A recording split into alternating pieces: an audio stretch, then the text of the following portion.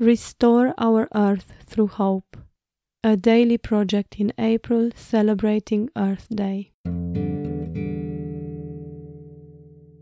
Clothes deserve a second chance. How often have you read that sustainable fashion is better? Maybe someone even told you that your wardrobe should only consist of sustainable pieces. Perhaps they encouraged you to get rid of all the non-sustainable ones. This is pretty much the opposite of sustainability, if you ask me. I agree that it is important to support brands that work with ethically sourced materials and to ensure their employees or that the factories they hire have a fair working environment. They play a big role in my buying decisions too, but I have not always been in a position to make this a priority when purchasing clothes.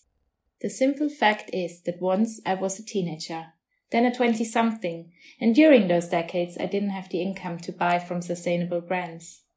Making sustainability accessible for a younger audience has only developed over the last few years. I relied on high street chains, sample sales and freebies. However, I wouldn't dare throw out the items I bought back then just because they don't meet the standards I look for in a fashion item today.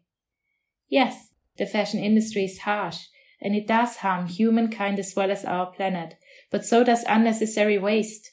Many items that are produced and never sold end up in landfills.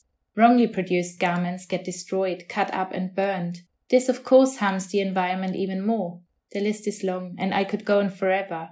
Either way, I don't want to add to the damage that's already been done by adding my perfectly good, non-sustainable things to the mix, and I would urge you not to do that either.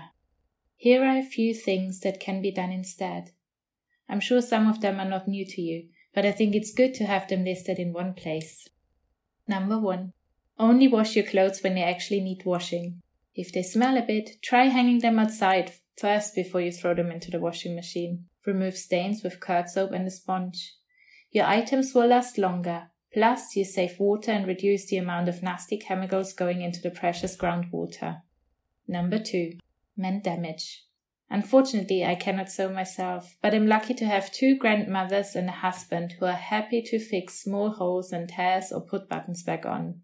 For bigger issues such as broken zips, too much fraying on jeans or similar, I work with a seamstress. Number 3. Store your clothes carefully. Folding your t-shirts and trousers carefully as well as hanging dresses and shirts neatly will help them last longer. Careful. Never ever hang knits. If you do, they stretch out, so fold them instead. Number 4. Remove piling of wool materials so that they look like new again. You can use a lint roller or for sensitive knits a razor. You can also get a professional piling remover if you prefer. Number 5. Have outfit parties with your friends. You can even do that via Zoom or Skype. Get your old clothes out and come up with new outfit ideas together. You'll be surprised how cool the t-shirt from your early 20s can look if it's part of a new combo. Number 6. Swap clothes. If you really don't love an item anymore and it only takes up space in your closet, hand it down to your sister or friend. You might even want to swap clothes so that they get a second life. If that is not an option, I suggest selling them on platforms such as Vestiaire, Spock and Kleiderkreisel, or give them to charity. I hope you found my tips useful. Furthermore, I hope that my little article inspired you to give older, perhaps almost forgotten pieces a second chance and let them have a sustainable future. If you have other tips on doing so or keeping wardrobe staples alive for as long as possible, do let me know. I'm always happy to learn more about it. Words and Voice by Katarina.